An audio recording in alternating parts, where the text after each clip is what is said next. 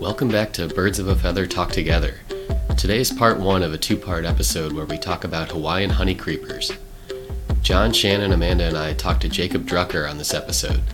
Jacob is a PhD candidate at the University of Chicago in the Field Museum studying how birds interact with tropical climates over ecological and evolutionary time.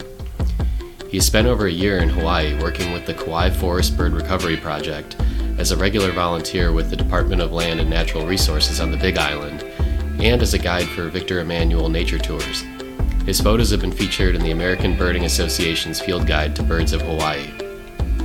There's certainly a lot to discuss about the Hawaiian honeycreepers, so we are releasing it in two different parts. Today we'll talk about their evolutionary path and how the different types of honeycreepers have adapted to the unique Hawaiian climates. Next week we'll talk more about the conservation efforts and what has led to the extinction of some species and threatens others. It's a lot to unpack, and at times a very tough discussion, but these birds are certainly amazing, and it's fascinating to learn all about them. Okay, go get your binoculars, and let's get started. All right, welcome back to Birds of a Feather Talk Together. This is RJ. I'm with Amanda, John, Shannon, and we have a very special guest today, Jacob, who we're going to talk to. So today we're talking about the Hawaiian honeycreepers, and we brought Jacob in to tell us all about them. So Jacob, do you want to start a little bit? Just tell us about yourself. Sure, yeah. My name is Jacob Drucker. I'm a grad student at the University of Chicago in the Field Museum. And while my primary research does not focus explicitly on Hawaiian honeycreepers, I was lucky enough to spend a couple field seasons working with people in Kauai and on the Big Island on a couple of different conservation projects, working with them, and have spent enough time around the people who have devoted their lives to these birds that I feel like I can convey some of the information. Yeah, I mean, one of the great things about our job is we get to meet people who have been to places that we never have. And so when this topic came up, it was like, we need to find somebody who knows what they're talking about. That's not me. I've only seen them dead in the museum, and they're awesome there. So I have this thing, I don't want to go to Hawaii, which is for the weirdest possible reason, which is I don't want to go places you could drive off the edge. Oh. And I feel like that about Hawaii. You can drive. So I don't want to go on a cruise ship for the same thing. I don't want someone to constrain me that much. Very strange. I've been to Maui, and I've driven on the Hana Highway, where it's like you're literally looking down, and it's like, I mean, hundreds of feet off the cliff, and the whole time you're wanting to look at the view or look at wildlife and stuff like that. It's crazy. Compared to how far it is once you get in the water to the next bits of land. Oh, yeah. 100 feet is nothing. Well, Big Island is your island because it's the newest. Is it the most populated one, though? No, it's the least populated. Oh, well, then I would like it then. So we should talk a little bit about that from the perspective of the geography of Hawaii and why it is what it is. I'm teaching biogeography right now, so I was thinking about that. So why don't you talk a little bit about being a volcanic hotspot? Yeah, sure. Well, I can't personally speak to what it's like to be a volcanic hotspot. But and I'm not a geologist, but my understanding is that these hotspots are locations below the Earth's crust where the Earth's crust is thinner, and so the heat from the Earth kind of comes up and funnels up, and through different periods of heating and cooling and heating and cooling, as the Earth's crust is shifting in a given direction, islands will form through this volcanic activity. And in the case of Hawaii, the Earth's crust has been shifting to the northwest. I get my easts and wests confused in that part of the world. But the case in point is that you've had islands forming and eroding over tens of millions of years in this part of the world, all the way out from Kure Atoll, which is just a little ring of sand that used to be presumably a volcano the size of Mauna Kea, which is at the other end of the island chain, and is an island that's a little over 1 million years old, between 1 and 2 million years. The island itself has a handful of larger volcanoes, but the largest of which is Mauna Kea, and so people will say Everest is the tallest point on Earth from sea level to above sea level, but when you include all the area below the water level it's higher than Everest? It's higher than Everest. Wow. It's higher than Everest when you include from bottom of the sea to top of the mountain. Wow. And that's not, and so that was, I guess, and that and Mauna Loa, the other, which is still active, are the two largest on that island. And and then Kilauea, of course, is the one that's particularly active right now and kind of goes through periods. So so the Big Island is the youngest. It's also the nominate island of Hawaii. And I'm not going to I'm not going to say all of my W's as V's. Like I guess I should be saying Hawaii, and make sure I'll be a little sloppy with my vowel pronunciation too. Well, it sounds right to us. So. Yeah. And so Hawaii itself, I mean, a lot of people, because it's part of the U.S., people don't realize like it really is one of the most isolated parts, like away from everything else in the whole world, right? I mean, it's as far as absolutely, and if you're, if you've got wings, you might be able to get there, but there's certainly a limited amount of things that have actually managed to make it there. Okay. And these, the Hawaiian honeycreepers are just such a great example of this because they got there upwards of 6 to 7 million years ago and have been out there moving across those islands, which are filled with tropical plants. We should talk a little bit about that because, that's one of the great things about Hawaii that makes it so possible for a radiation like these Hawaiian honeycreepers to actually appear. So originally it was just birds, plants, and insects that were there. Is that right? Like there were no mammals. Is that correct? The only mammal that's been recorded on Hawaii as a native is a bat. Okay. Oh, wow. Wow. Other than the marine mammals, of course. Yeah. Okay. Of which there's one monk seal. So did everything kind of derive from one bird and then evolved from there? Maybe from a small flock of birds that might have started out as a giant flock of birds. One of the things we didn't know until relatively recently is what the closest living relatives of the Hawaiian honeycreepers were. There were lots of speculations. Hawaiian honeycreepers are fringillids, car-dwelling finch. So they're in the same family with car-dwelling finches. And it turns out that a lot of the things that we thought we were kind of off by a few nodes of the tree of life. And a paper that was published in 2011, which was an interesting group of people, a graduate student at the time named Heather Lerner, and her advisors were Rob Fleischer, who works at the Conservation Genomics Center at the Smithsonian, and Helen James, who's a paleontologist who also worked at the Smithsonian. So it was a really good group of people to be involved in a project like that.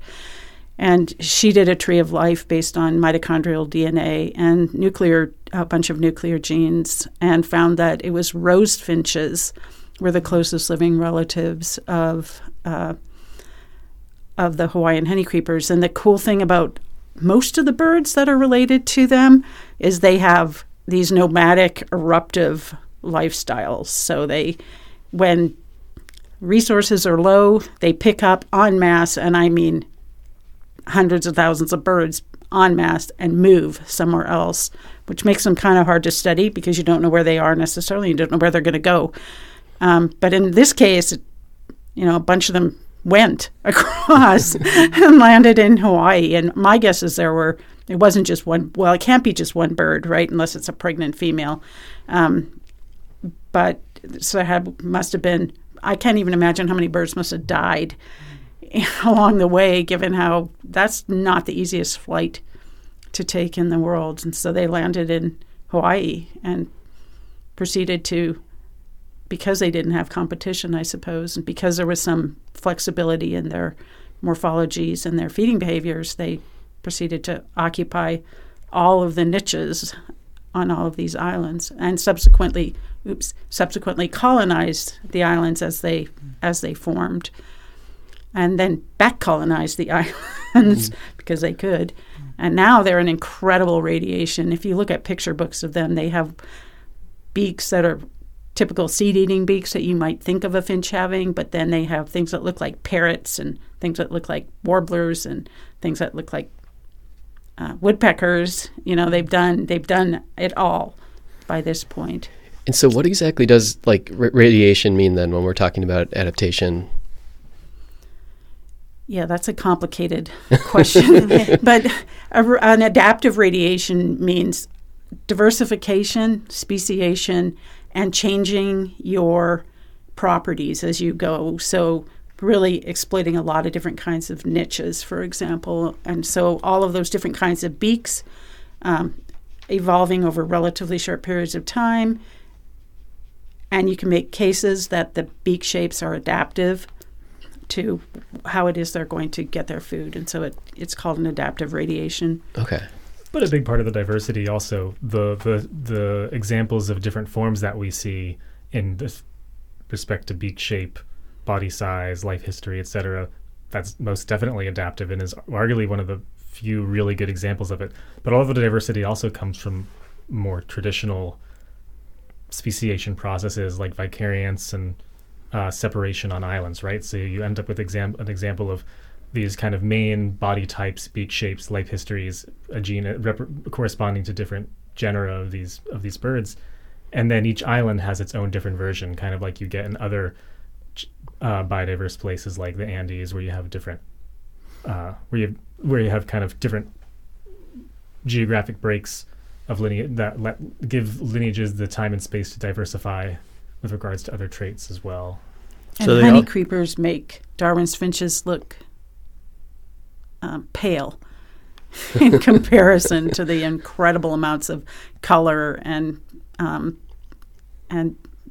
beak morphology variation that are in these birds. They also have some of the best names because they haven't been anglicized at all, and so they're all native. So, like, what's your favorite name of a Hawaiian honeycreeper? Well, I'll preface by saying that I wish I remembered what they meant, and I don't know off the top of my head. But Akiapola'au is a really good one, and another they're fun to see written out too, because a lot of them if you're spelling them out properly, you start with an apostrophe at the beginning of each name, and so it's like the little glottal stop that happens before each one. And in Hawaiian, it's an amazing language, in part because of how much can happen with I think there's only 12 letters that correspond to the English language. Oh wow! But you pronounce them all phonetically. So if Akiapola'au let's see if I can do this from memory, it would be apostrophe A K I A P O L A with another apostrophe A U. Oh my gosh! So that would be Akiapola'au. Wow. I was like looking these up, researching, and even just like writing them down. I was like, did I do that right? Like even like the iwi, I was like, I don't think I wrote this down correctly. Yeah, growing up on the mainland and in the Northeast, where there isn't a whole lot of, or isn't a huge islander community, it definitely took some time in the islands to get used to all the names personally. But So you actually lived in Hawaii then for how long? I did a 6-month stint on Kauai and about a 6-month stint on the Big Island. Okay. Yeah. Wow. Do you feel pretty comfortable with pronunciation and everything? Oh yeah, these birds are your life, and for me, it was my work there, both as a biologist and as a tour guide, and so yeah, the names in and out. All the Hawaiian names are everywhere. The streets. I mean, you're there in Hawaii, right? So everything. And you get familiar with the phonetics pretty easily. So with all the different like honeycreepers that are in Hawaii, then while you're living there, do you pick like a specific one that you want to study and try to pursue that, or are you kind of looking at everything all at once? Or yeah, well, I mean, you have to look at everything all at once, especially from the perspective of these state and federal agencies that are most involved with conservation, because that's really the source of jobs for a lot of people. I think a lot of people who are field biologists who get introduced to Hawaii do so through conservation field jobs. And again, those can happen through the state agencies like the Department of Land and Natural Resources there, or through a federal lens, whether it's U.S. Fish and Wildlife or USGS. All of those entities have been a huge resource for biologists looking to get into the field. And so, yeah, you focus on everything, but you have to look at everything. But you go in with a specific job, usually focusing on a specific species. Okay. And I would say they're not particularly easy to study either, right? How would you compare that forest to, for instance, the area you're doing your dissertation in western Ecuador, which is also a tropical forest? I feel like the forests of Hawaii have a level of difficulty associated with working in them that makes the birds sometimes really hard to study. Well, it's really island dependent, right? Because as we were mentioning, you have this chain of islands that have slowly eroded away. So on the Big Island, it's generally the flattest. because the terrain is pretty flat, you end up with these larger. You end up with more large trees. So the forest is taller. The primary forest is more spread apart. So it's a lot easier to navigate. It's not as steep, and that contrasts to somewhere where, like Maui, for example, it's just, especially the area where there are birds left now, it's just incredibly steep. The rain has eroded these gullies, so you're constantly going up and down at a huge geographic scale. And then that contrasts to Kauai at the opposite end of the major island chain, and where it's just a constant. The only way you can kind of get around is by following these pig trails that have been formed by the introduced pigs there. So it's the Kauai and Maui are especially complex, and the Big Island usually feels like a breath of fresh air. Oh, okay. And so what are some of the different ways that the birds have adapted, that the honeycreepers, I mean, there's so many different honeycreepers. So we know about the, longer beaks to reach in some of the flowers and things like that. But as far as I don't know, do you have any examples of ways that they've adapted that you want to expand on? Sure. I mean, I'd say there's probably 3 or 4 main phenotypes, if you will, beak forms and life history styles and foraging strategies that honeycreepers will use, and that's reflected in their beak shape.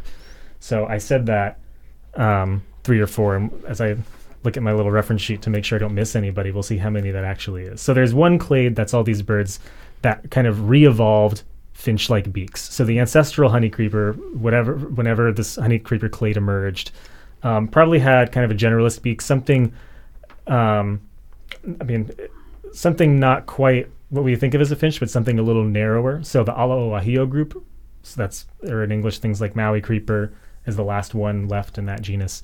Those are the most basal within the tree, and also kind of ecological generalists. And from that, kind of this more generalist state, they kind of re-evolved these larger, heavier finch-like beaks, like what we see in Palila today.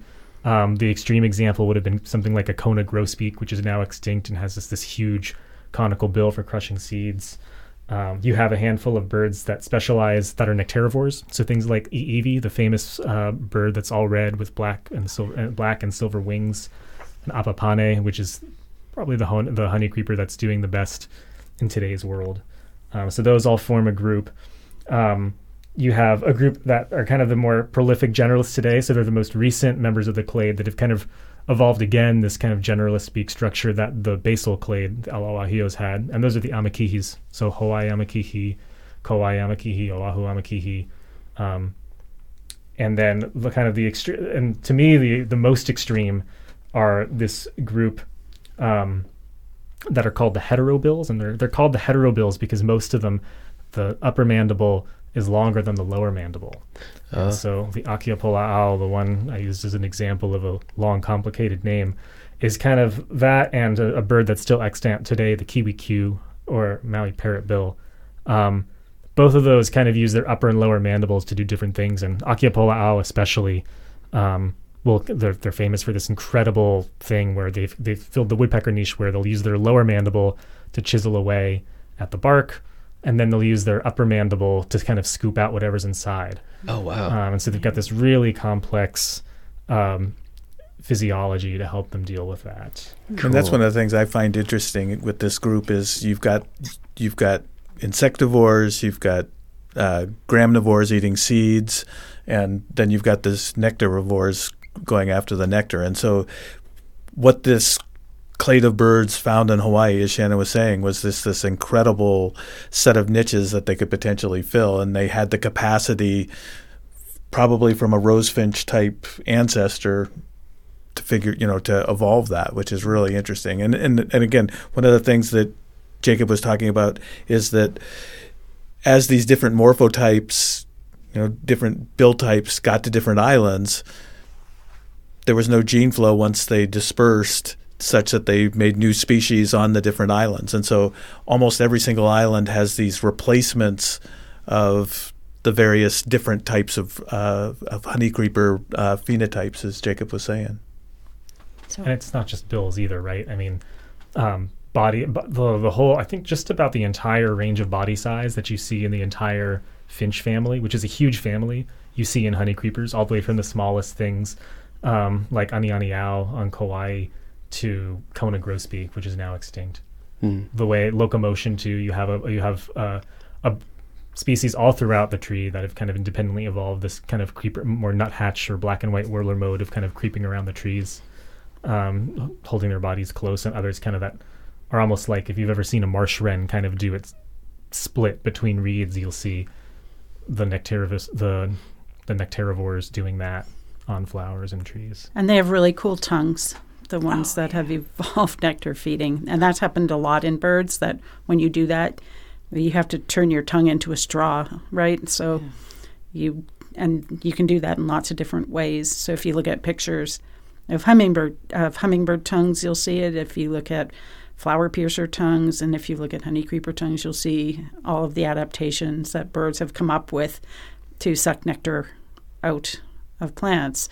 Some birds break the plant on the outside. Some birds stick their tongue all the way in. There's lots of different ways you can get nectar from a plant. And I was just looking before we came here at their tongues. It's really amazing. So everybody go look at pictures of honeycreeper tongues. Yeah, I think it was actually, so it was the tongue, common traits in the tongues. That was one of the two major traits that was used to group them together before we we were able to look at DNA to decide they were a single family from a single common ancestor. And the other trait was their smell, which is this kind of amazing thing. If you ever have even if you open up a drawer of honeycreepers in the museum, or if you're lucky to hold one in the wild, they kind of have this musty smell in their feathers, almost kind of like a storm petrel or some seabird. And they all have it. It doesn't matter what mode of life they have. It's just this weird thing. And people, I don't think that you could call them poisonous. I don't think there's any serious adverse effects from consuming but it's different and it's noticeable. Compound. But yeah, it's definitely distinct and Do you know noticeable. what it is that makes them I don't smell? off the top of my head, no. That's cool. And whether it's, an interspecific communication thing between them or an anti-predatory thing, I'm not sure. But it's definitely unique to them, including within finches. So how many different honeycreeper species have you held? Oh, maybe one or two. Okay, only a handful. There aren't very many left. There aren't very many left. The projects that I've worked on weren't particularly mist net heavy. Okay. And where I have been out running nets, the boss has to come in to handle all the ones that are listed as endangered. So how many honeycreeper species were there back when everything was alive? Like, how many on record are there? Oh, that's a tricky question, actually. I think they know about somewhere between 55 and 60 of them, but that doesn't mean little birds like that don't fossilize very well. So if there were other things that we don't know much about, but somewhere in that range. And I think there are 17 extant now, which means they're still existing, and all the rest are extinct at varying times, mostly coinciding with the arrival of humans and the things that humans brought on to the islands, which we'll talk about again soon. So, a lot of the speciation is really interesting to me because they would go one island, the next island, the next island, and then every once in a while, one would go back. And then it would change again. So the tree of life for them isn't as simple as jumping from one island to the other island. When you look at the tree, you can see pretty clearly that some things that are on different islands are each other's closest relatives, and they've hopped back onto some of the other islands. Yeah. But the fate of these islands is to go away because that's what the oldest ones have done, Yeah, and coming back to something Jacob said earlier, is one of the things about these birds is that they've maintained the capability of flying around and exploiting these resources, some of which are seasonal. And so that probably adds to the capacity to get across some of these ocean channels and colonize islands. And they come from a stock that does that, right? So not every bird is going to have the capacity to, A, get out there, and B, go from one island to the other island. There's whatever makes you nomadic, which I have no idea what that is. Those birds have it, and and it's clearly they've done that several times, many times in their evolutionary history. With the interesting caveat that they've never gotten off Hawaii. Right. Are there any birds that are non-honeycreepers that are native to Hawaii, or is every bird from Hawaii some type of honeycreeper? No, there are a bunch of different groups, and their evolutionary relationships are really interesting. So there's a thrush, which is a Elapayo, which is basically its closest relative is from Central America. It's the solitaires. And so, and then there are others like the mohoids. and okay, so there's a lot. Well, I wouldn't say a lot. I mean, there's really four land birds that songbirds that successfully colonized the islands and formed endemic species. The honeycreepers, the finches that we've been talking about, the Myodestes solitaires, which came from South America, and then the monarch family. So the monarch flycatchers are this huge group throughout Australasia. So they managed to colonize from that direction. And then this group called I remember there's a fifth group. But the fourth are these groups called Mohoidae, the O'os. And so it's a family that was entirely endemic to the Hawaiian Islands and is now entirely extinct. So the last one disappeared in the late 80s. Most of the other ones before that disappeared in the 20s. And they were one of these really deep branches within the songbird family tree. And for a long time, people were trying to figure out what they were most closely related to. Some people thought, they kind of look like this other big radiation in Australasia, the honey eaters. Maybe they look a lot like some birds that live in similar ecosystems in New Guinea. They're probably that. But again, thanks to modern molecular techniques, we now know that they're this really deep branch, and their closest relatives are things like the silky flycatchers. So cedar waxwings and phainopepla, they're embedded deep within that group. Which are New World. Exactly. And so one of the interesting things, coming back to what you said earlier about Hawaii, is it's so isolated that we really shouldn't be surprised that things are coming from multiple continents to actually get there, because it's just such a random gamble for a group of birds to end up there with enough individuals to start a population. Yeah. I mean, just think about what the first people who saw those birds, there's no way they would have thought they were all each other's closest relatives when you look at them. There's no way things that kind of beak differences. Most ornithologists classify things based on beaks, so your first assumption would not be that all these things that look so different are each other's closest relatives. Yeah. John, I want to go back to something you said. Has anyone, as part of a conservation effort, tried to take these birds elsewhere to see if they could survive? Well, that's an interesting question. I mean, we can spend a lot of time talking about what's happened with respect to avian malaria, which has decimated populations and led to all kinds of conservation efforts. Most of what they do, though, is actually essentially, I guess I would call it in situ conservation, meaning they're bringing them in from the wild in Hawaii and trying to help preserve the populations that way. Would you say that, Jacob? Yeah, I'd say that's the strategy. I just wanted to point out quickly, too, the two other, so I'm up to 6 songbird families now. Tailor bird. Established. Yeah, exactly. So corvids got there. Yep. There's one extant and a couple of extinct crows that made it to the islands. And the extant one's just hanging by a thread, and it's extinct in the wild, and the last ones are in captivity now. Oh, okay. Wow. And then there's. But they've been trying to re-release them without much success. Yeah, there've been a lot of waves of unsuccessful thus far reintroductions, and then old world warblers. So there's an Acrocephalus reed warbler that got to none of the main Hawaiian islands, but to Nihoa, which is a tiny, just this little rock sticking out of the ocean, several hundred miles west of Kauai. That happens to have a honey creeper on it too. Yes. So that's probably the furthest from the main islands that they got.